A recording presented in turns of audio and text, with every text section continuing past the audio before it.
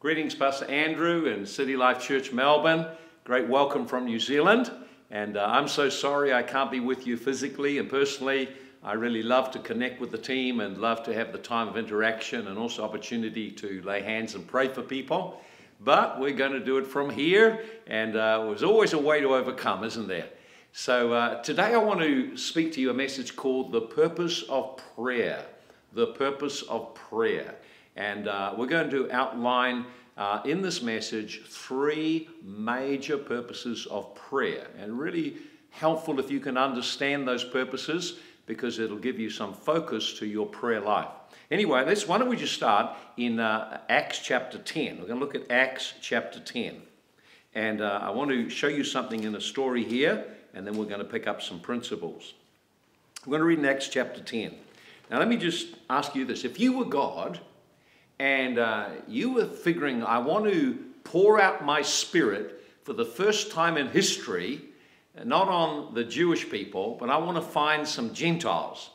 And for the first time in history, I'm going to pour out a wave of revival, a wave of the Holy Ghost. I'm going to bring into the earth something that's always been in my heart. Where would you start? Or better still, what person would you look for? Because whenever God wants to do something, he always looks for a person. And so we read here in Acts chapter 10, God found a person. Now this is God's choosing. He didn't choose this himself, but he positioned his life so he could have an encounter with God, and so he could be part or the doorway through which a great wave of God entered the earth. And that wave has been a blessing even to this day to you. So let's read it in Acts chapter 10. It says, there was a certain man in Caesarea called Cornelius, a centurion of what was known as the Italian regiment. So this is a Roman centurion. Now the Romans were they're very militant. They advanced and they conquered everywhere they went. And their men were highly trained, and they were used to fighting hand-to-hand combat and battles. And here's a man who's a Roman centurion called Cornelius. But notice what it tells us also about him. It says, he was a devout man who feared God. So there's a respect and a reverence and an honor for God in his heart. And it says he gave, with all his household, gave alms generously to the people. And he prayed to God always. And notice now, he's a man who fears God. He's got a deep respect for the living God. Clearly, it affects his whole household. Secondly, we see he gave alms generously. In other words, he had the heart of God, which is to show mercy to the poor. So what's operating in his life is a deep gift of mercy. And isn't it interesting how Jesus taught, to the merciful, you will show yourself merciful.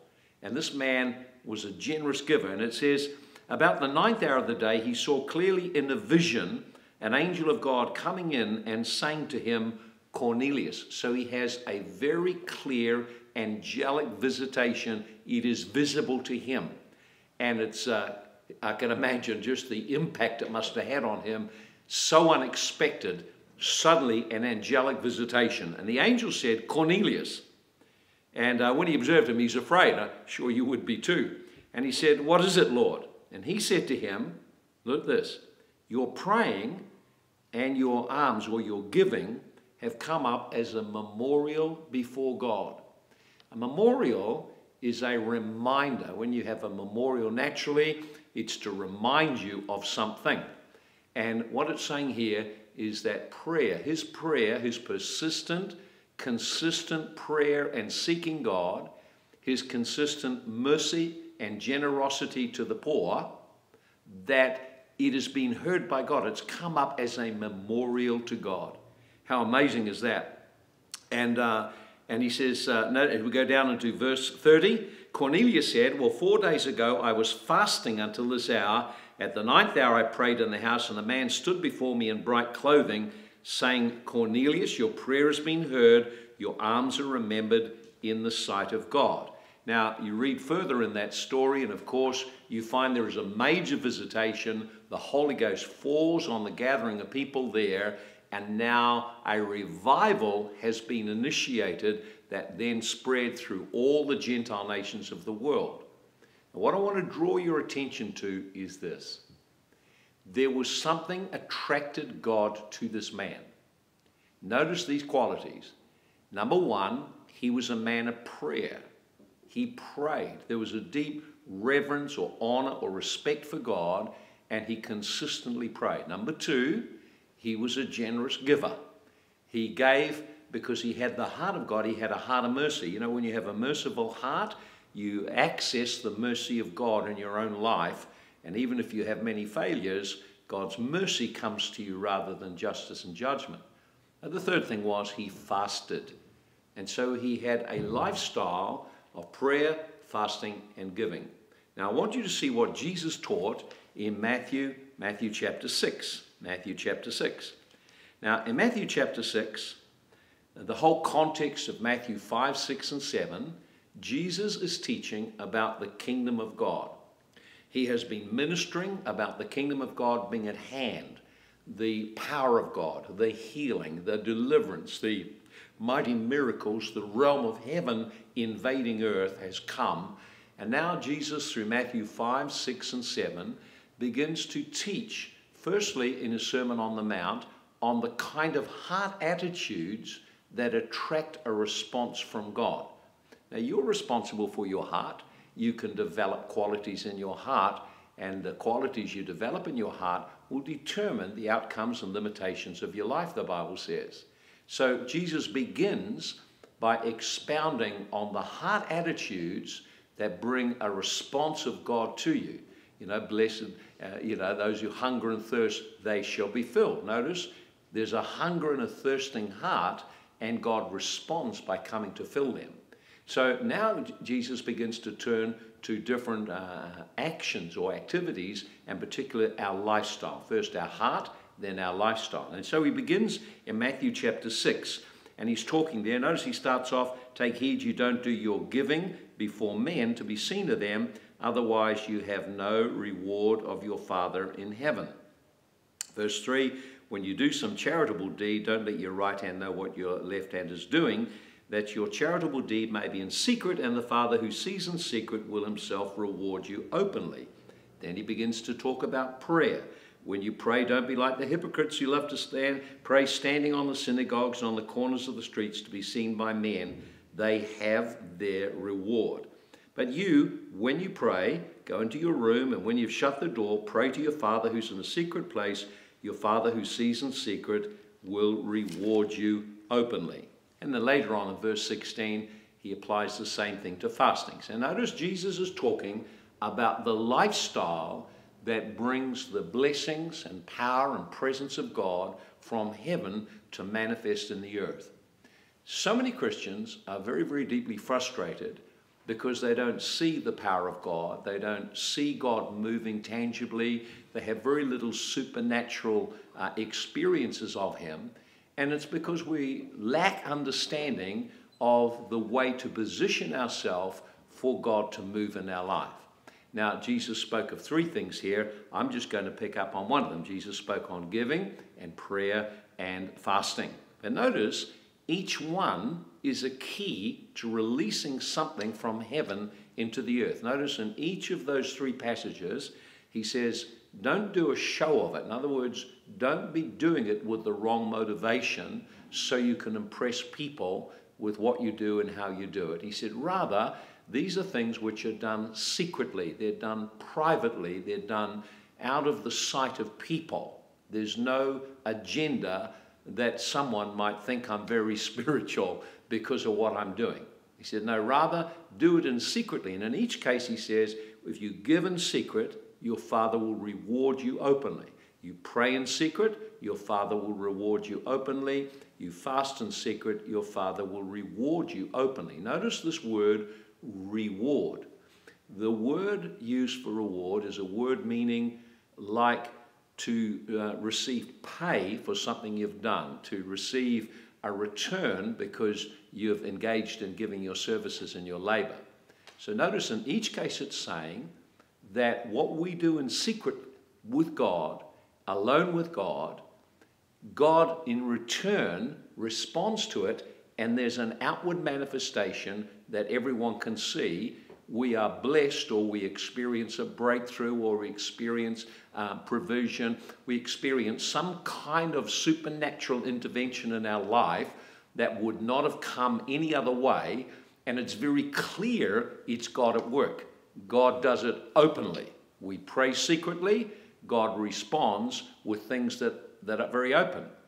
I have seen over many years as a pastor, Christians look at other Christians and they say, well, how come they're so blessed? Or how come this seems to be happening for them and not for me? How come they prayed and God did this and he hasn't done it for me? And in their heart, there's kind of accusing God of injustice in some way. But you remember, God looks on the heart and God sees what's done in secret. So your secret prayer life will have an open response from God. Your secret fasting life accesses the power of God, and there will be a demonstration in some way of God's power in your life. Your secret giving will also open heaven and produce a response from God. So all through these chapters here of Jesus' sermon and teaching, we find that preparing our heart and adapting our lifestyle, we position for God to respond generously and abundantly. Notice what it says in Hebrews 11:6, that if we come to God and we're coming in prayer, we must believe first he's real, he exists, and second, he is a rewarder of those who diligently seek him. So I encourage you to understand how important a powerful prayer life is. A praying man will influence his marriage and his household. A praying woman will influence her marriage and her household. Prayer makes room for God to do things. And we're going to look at the key purposes of this in just a moment.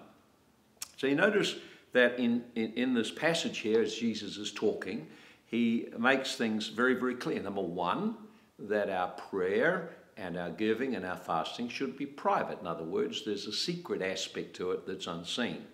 Two, there's purity. There's no hidden mixture of motives of getting something from people or having people think we're very spiritual. This is sheer determination. I want to pursue God. I want to get to know him. I want to draw near to him. I want to enter into relationship with him. You notice that there's always purpose in it as well. The expectation of reward, the expectation God will do something. So Jesus taught this. God will reward openly. In other words, when you come into prayer, come privately, come with a pure heart. I'm desiring to engage God, but also come with purpose. I'm looking for outcomes of my prayer life. I'm looking for tangible, specific outcomes that God has heard what I said and has entered the earth and brought transformation. We've seen over the course of our lives breakthroughs in finances, breakthroughs in properties, breakthroughs in people being saved, breakthroughs in family members being healed or delivered or even saved.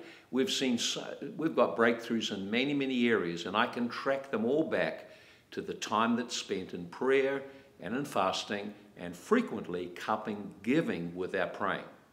It adds power to it. And the fourth thing then that Jesus has instructed, not here but in Luke 18, is we have to persevere. We have to persevere. Luke 18:1, he said, taught a parable that men always to pray and not faint. In other words, don't quit just because it got a bit hard. There's times prayer life can be a bit hard. Don't quit if you don't see the result. Persevere. Persevere. Jesus said, seek him diligently. There will be outcomes. God is a rewarder of those who diligently seek him. So I want to look just then at the priority that prayer should have in our lives, the importance that prayer has. And let's have a look at a scripture here in Mark chapter 11. Mark chapter 11. I want you to see the priority that God the Father places on this. And Mark chapter 11, we see there in verse, Mark chapter 11. Well, I must have got the wrong verse there. Let's have a look further down, 17, here it is. Mark chapter 11, verse 17. And Jesus taught them, and he said, is it not written, my house shall be called a house of prayer of all nations, but you have made it a den of thieves. Now notice Jesus is referring back into the Old Testament to a prophetic word, and he's saying the house of God. Now you and I know the house of God is not a building. We are the house of God. Now here we see God's priority, his number one priority. What is it? That you be known as a man, a woman of prayer. My house shall be called of all nations a house of prayer. In other words, God's first priority to you or for you as being his house, the place where his presence dwells, the gateway to heaven, the access point for heaven to enter the earth, for the supernatural power of God to flow into your business, flow into every area of your life. The first priority is that we be a house of prayer. So notice that's God's priority. But Jesus then brings a judgment on the church of his day. He said, you've turned it into something else. You made it something else. You've changed the priorities. So whether it be us individually or as a family or as a church body, prayer is the number one priority. It's God's priority. Of all the things we should be known for, we should be known we're a place of prayer, where heaven engages earth, where the presence and power of God is tangible and people experience miracles and healings and breakthroughs. We've had people come into our home and feel the peace. They notice and comment on it. We have people come into the church and they start to weep because they feel the presence of God. There is no way you can manufacture that. There is a tangible presence of God comes only when there is a prayer and the church is strong in its prayer. Listen, the needs of the community are so great. The church is meant to be more than just another charitable group. It must bring answers no one else can bring. It must bring the power of God to the tormented person, the power of God to the brokenhearted, the power of God to the abused. We need heaven to come into earth. So God's number one priority is that the church, that we as individuals and corporately be a house of prayer. And so let's not make it into something else by having a different priorities to what God has got. Okay, the second thing we see is that Jesus made it a daily practice. So we see that prayer is a priority, or the priority of prayer. 2, we see that Jesus made a practice of prayer.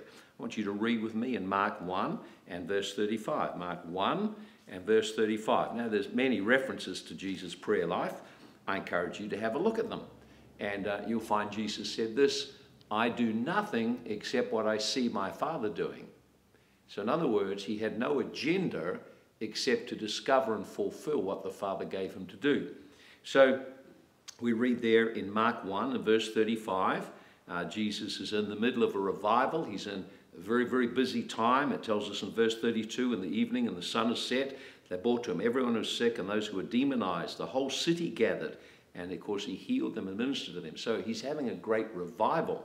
And then it says, now in the morning, having risen a long while before daylight. In other words, he got up when it was dark. He woke up early. He didn't wait for the light, didn't wait for the sun, woke up early. Why? Because it was his priority. Prayer was his priority. And you notice there he rose up a long while before daylight. He went out and departed to a solitary place, and there he prayed, and he received instructions that they were to move on to the next town. So notice you find very early in the morning while it's yet dark, there is a particular value on setting aside a time first thing in the morning. The time that's referred to there is the last watch, and that would be between 3 a.m. and 6 a.m. So it's the time period where he would get up and he would rise. It's still dark, and he enters into a time, there's a silence in the atmosphere. It seems like there's an openness in the heavens to be able to connect with God. And he made that his habit. He made that his daily practice, that he would rise and go there early.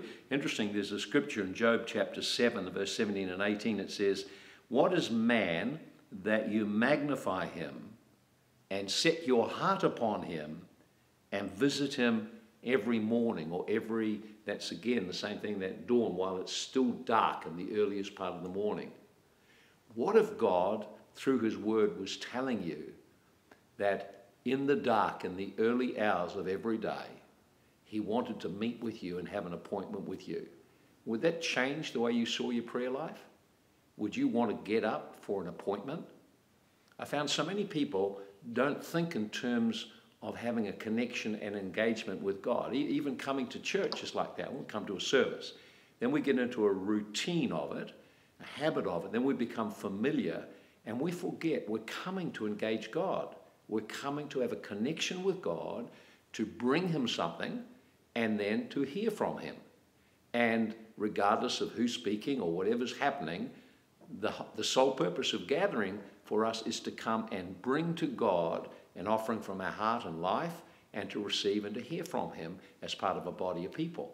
So what if that was an appointment? Would that change whether you got there on time? Many people just drift in like Brown's cows, and I think you're not thinking about having an engagement with God. You're coming to a church service. I never think that way. I've driven hours. I've flown over from overseas and got home in time for a church meeting. I've driven this last weekend. We drove 4 hours to be there for the meeting from another town. To me, it's an appointment with God. The time in the morning, an appointment with God. You must make it not only a priority, but you make it a practice. You build a habit around getting up at a regular time to engage with and to connect with God. And it has a tremendous release in your lives of God's presence and power. And notice now in Luke, let's read in Luke 5 and verse 16. Luke 5 and 16. And we see there in Luke 5, Jesus had an extended time of prayer. Had an extended time of prayer in Luke 5. And we read there, he himself often withdrew into the wilderness and prayed. And it happened as a certain day as he was teaching, there were Pharisees and teachers of the law sitting by, came out of every town of Galilee, Judea and Jerusalem, and the power of the Lord was present to heal them. Now, there's no gap in those verses in the original. It connects Jesus' prayer, time in the presence of his Father, with there being a powerful presence around his life to minister to the needs that no one could minister to. And so we see from this verse and many other verses like that, that prayer is not only a priority, it's not only something we practice daily and regularly, it's also the place of power, a place where the power of God is released. We're going to look at that in a little more detail in just a moment. So how's your prayer life going? How are you getting on and building your prayer life? I hope you're seeing that prayer is so important. And it gives us that chance to engage and bring heaven to earth. Now, I want to get to the point of the message now, and I want to share with you 3 things which constitute the main purposes of prayer. Now, every one of these purposes could be developed in some extent, but I want to just give them to you so you see what they are, that each one of these things, and in another message I'm going to share why these are so important, and you'll see that how it all links together. So anyway, here's what is the purpose of prayer. Number one, the primary purpose of prayer. The number one purpose of prayer is intimacy with God as your Father. Intimacy with God as your Father. Did you know there's about 2 places in the Bible where it says God is looking for something? How about that? God is looking for something. What is God looking for? You know, if you read your Bible and studied it and you found out actually God is looking for 2 things, then you would want to position yourself so you could be the answer to those 2 things. Because very clearly God is looking for things. Here's the first one in John 4 and verse 24. Remember the woman at the well, and Jesus came and met with her and spoke with her. And he made it clear the Father seeks those who will worship him in spirit and in truth. God is looking for worshipers. The word worship means to kiss towards. It has an expression of being intimate with someone. And so what Jesus is saying is that the heart of God, or the desire of God, number one of all things, above all things, and the primary purpose in our prayer is intimacy with him. That we come to know him, we come to connect with him, we come to relate to him, and we come to hear him. What do we mean intimacy? Many people have never really experienced intimacy because they have such walls and blocks in the heart. Intimacy It literally means the original word means literally experiential knowledge of someone. It's the word used to describe the relationship sexually between a husband and the wife. A deep intimacy, a deep personal uncovering of one to the other and coming into a deep experience, a happy and a joyful experience of togetherness and union. So God uses that word to describe the realm of connection with him. He wants to be intimate with you. What does it mean to be intimate? Intimacy means that the walls and barriers that I've held around my heart to keep me protected from other people hurting me, I let down, and I let God in to get to know me, what I really am like. And he in turn lets his distance down, his walls down. He opens up to get to know me, to reveal himself to me. Now, God is unsearchable in the riches of who he is. So your journey of intimacy with God is a lifelong journey. It's something you don't just start and stop at the first prayer to receive Jesus. This is an ongoing journey of discovering the riches and the excellence of knowing him. Paul wrote in Philippians 3 about the excellence of knowing Christ. And so God wants us to know him, to know his heart, to know his passions, to know what he's concerned about, to know his character, to have revelation of him. But he will not reveal himself to someone who's casual or someone who's dishonoring or someone who doesn't take this or place a priority on this or someone who has multiple other lovers in their heart. What husband would feel attracted to a woman who had multiple lovers? It's like the whole idea of covenant and intimacy and faithfulness and connection is just broken by those actions. So God wants your heart. He loves you deeply, and he wants to show how great his love is for you. He wants you to seek him. This is what David said. David was the greatest warrior in Israel's history, a mighty man of war, a valiant man who fought hand-to-hand combat and slew so many people. He was a valiant, valiant warrior. And yet when you catch his heart in Psalm 27 and verse 4, he says this. He said, one thing have I desired of the Lord. One thing. It's all I want. This is my desire. This is what I will seek after. Where there's desire, there'll be pursuit. If there's no pursuit of God, that tells you there's no desire. The heart has got cold. So he said, this is what he said. One thing I desire of the Lord, that I will seek after, I may dwell in the house of the Lord all the days of my life, to behold the beauty of the Lord. He's talking about having encounters with God. Oh, how we need encounters with God. How we need a fresh touch of God in our life. And to behold the beauty of the Lord and to inquire, to fellowship with him. Wow, what a powerful verse that is. So God is wanting us to be intimate. And he's not going to be exposing himself to those who don't diligently seek him. So number one purpose of prayer, intimacy. Here's a second purpose in prayer. A purpose of prayer is personal transformation, personal change.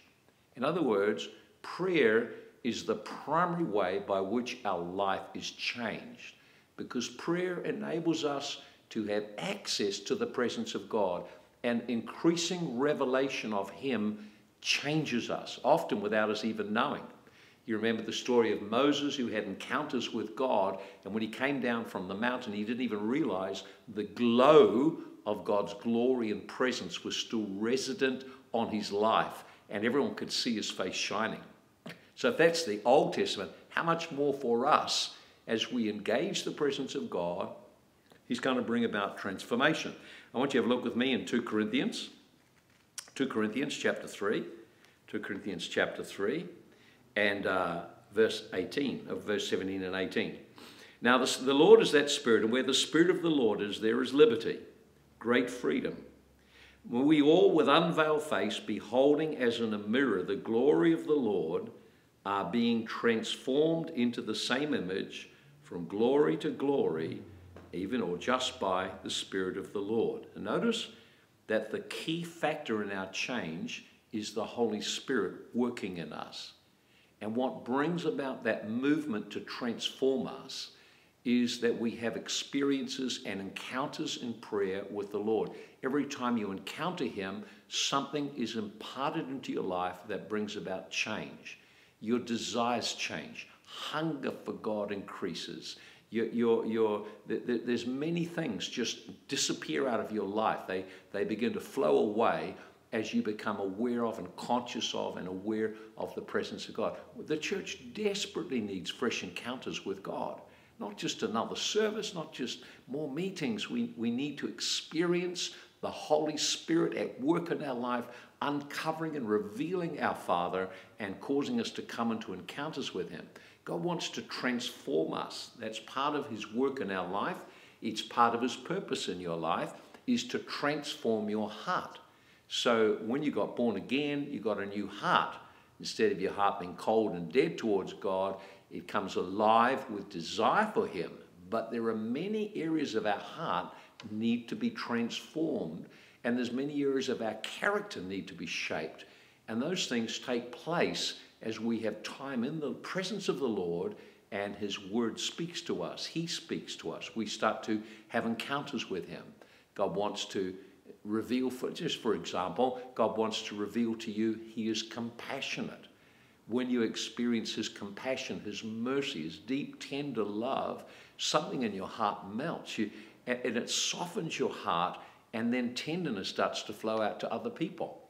That's why prayer is so important in shifting and changing our marriages and changing our families, because as we pray and put our hearts towards the Lord, we make room for him to come and bring change, and bring softening, and bring transformation. So a second major purpose is transformation. Now, God gives the 5 ministry gifts, Ephesians 4:11, the 5 ministry gifts: apostle, prophet, pastor, evangelist, teacher, for the perfecting of the saints, for the work of the ministry, for the building of the body of Christ. And here's what it's for, is that we might grow up and become the perfect man, or we might grow up into Christ.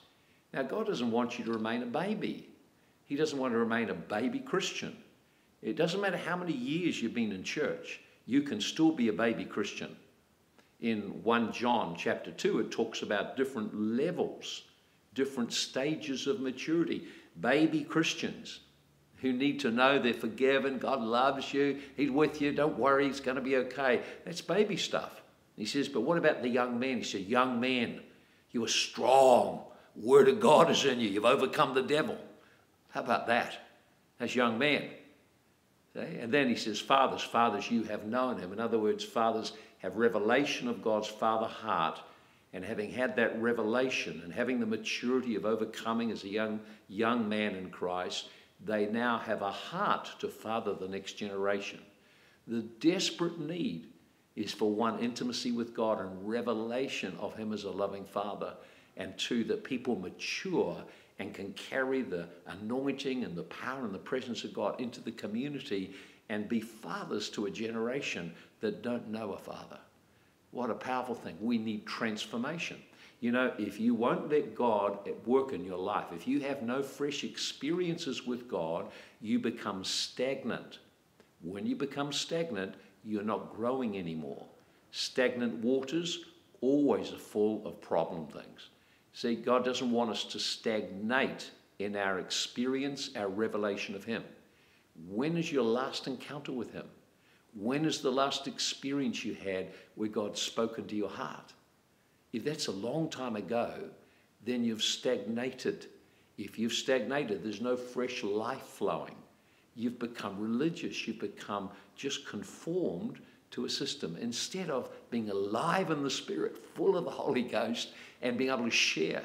You know, so often people come to small groups, and the small groups that I grew up in, well, everyone came with something to share. What's God been speaking to you? And if there was something really wrong if you didn't come with something to share. But today, so often, we're looking to a leader to do it all for us. Why don't you come and you've been in the presence of God, and he's spoken to you out of his word. You've got something to share, something to give. Anyway, here's the third purpose of prayer. Number 1, purpose of prayer, intimacy with God as Father. Number 2 is transformation, growth in our character and our heart. And number 3, here it is, an important one, it's to release the supernatural power of God into the earth. Release the supernatural power of God into the earth. This is a major one. In 2 Chronicles, in chapter 6 and verse 19, it tells us of something else God is seeking. It says, the eyes of the Lord run to and fro through the earth, looking for anyone whose heart is perfect towards him, that he might show himself strong on their behalf. So God is looking for worshippers who worship in spirit and truth, nothing covered. He's wanting to change us so we grow and mature, and he wants to work through us to touch the lives of our community with power. God wants his power to flow through you. The place of prayer is where you access the power of God. So God is looking to express his power into the earth. There are needs that people can't be met unless the people of God step into the place of prayer and carry his presence and power. That's God's plan for us. It's God's intention for us. It's what God intended for Adam. It says, what is man that you're mindful of him? Son of man, you visited him. You've crowned him with glory and honor. You made him for dominion. So we're made for dominion. Jesus came to restore our dominion. To us to have that, we need to have experiences with God. We need to reach out for his power. So here's an interesting thing about the power of God. Many people ask, well, the world's such a mess, and how come if God's a loving God, how come he doesn't do anything about that? I want to answer that one for you. Here's the simple reason. I'll use an analogy, and then I'll show you how it applies. It'll be self-evident. If you were a person who owned a company, and you're the company owner, it all belongs to you, it's a very big company, it has a lot of distribution, a lot of products, and you put someone in charge of it. And now that means you have delegated to him the responsibility to make the company run, make the company productive, to take care of the company, watch over it, make sure it's not ripped off, that it becomes actually a productive company producing a return. You give him responsibility, and with that responsibility, you give him authority. And so he can make the decisions, hire and fire, and give directions and so on. Now, that's how it's set up. And the army's set up like that, and organizations are set up like that. There's what's called a chain of command, an order of responsibility levels, and an order of authority and decision-making levels. Now, if the person who owned the company decides he's going to come in and bypass the manager and go and start to interfere in the departments and make decisions and do things, even if they're good things, he is undermining the responsibility of the person he put in charge. He's undermining the authority that he gave him. He's actually violating the principle of chain of command. And it's exactly the same for God. God has chosen to put man in the earth to have dominion over the earth. There's many scriptures from Genesis through to Revelation. God has made man for dominion in the earth. That means every person born into the earth has a territory or something they're responsible for, and you're responsible for its successes, you're responsible for its failures. And God is not going to intervene unless you ask him to. If he intervenes, he's bypassing your free will, he's bypassing the responsibility he's giving, he's now undermining what he set up in place, he's undermining his own chain of command. God will never do that. So God deliberately limits his activity in the earth to men arising and coming to him and bringing what they're entrusted with to his hands, entering into relationship with him, and through prayer engaging his help. So that company where there's an owner and a manager, the manager can approach the owner and ask for help, and the owner of course will come and help. But if the owner interferes, he undermines the role and the position he's given.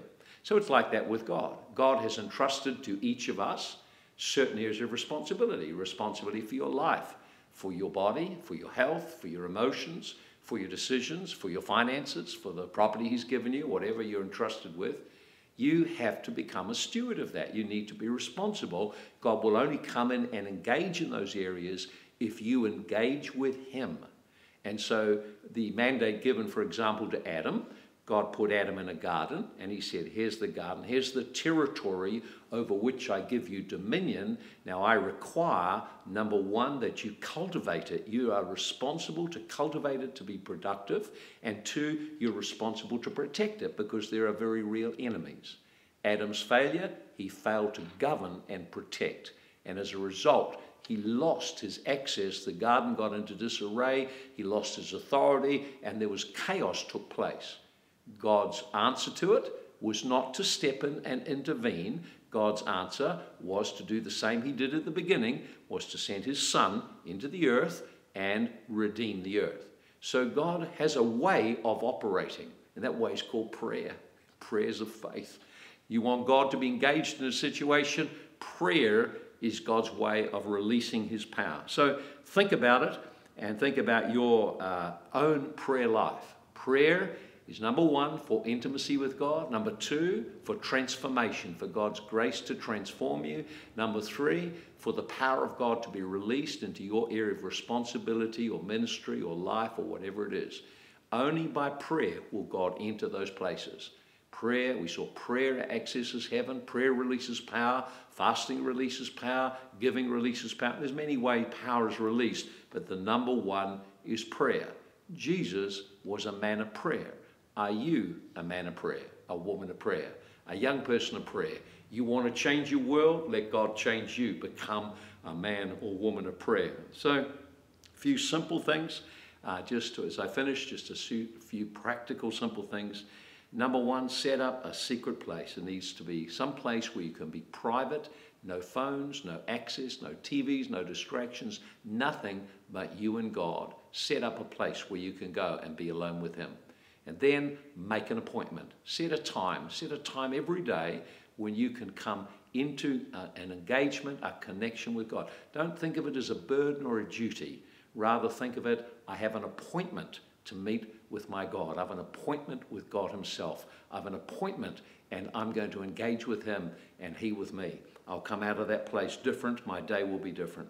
When you come into your time of prayer, come as a child. Just come simply. Come with an open, expecting and trusting heart. There's some practical things as well. If you're going to connect and engage with God, you must focus your attention. The biggest problem in prayer is people's attention is scattered all over the place. They get distracted. Look here, look there. They don't know how to focus there. We need to focus. To focus means eliminate the distractions. Fix your mind on something. Fix your mind on a scripture. Fix your mind on a picture formed from scripture of what God is like or how he revealed himself to someone else. So, and then we're to come with something. Never come with just your needs. The Bible tells us in Psalm 95, it says, make a joyful noise to the Lord. Come before his presence with singing. So come with something. And the Bible, and right through many cultures of the world, you never come before an important person without a gift.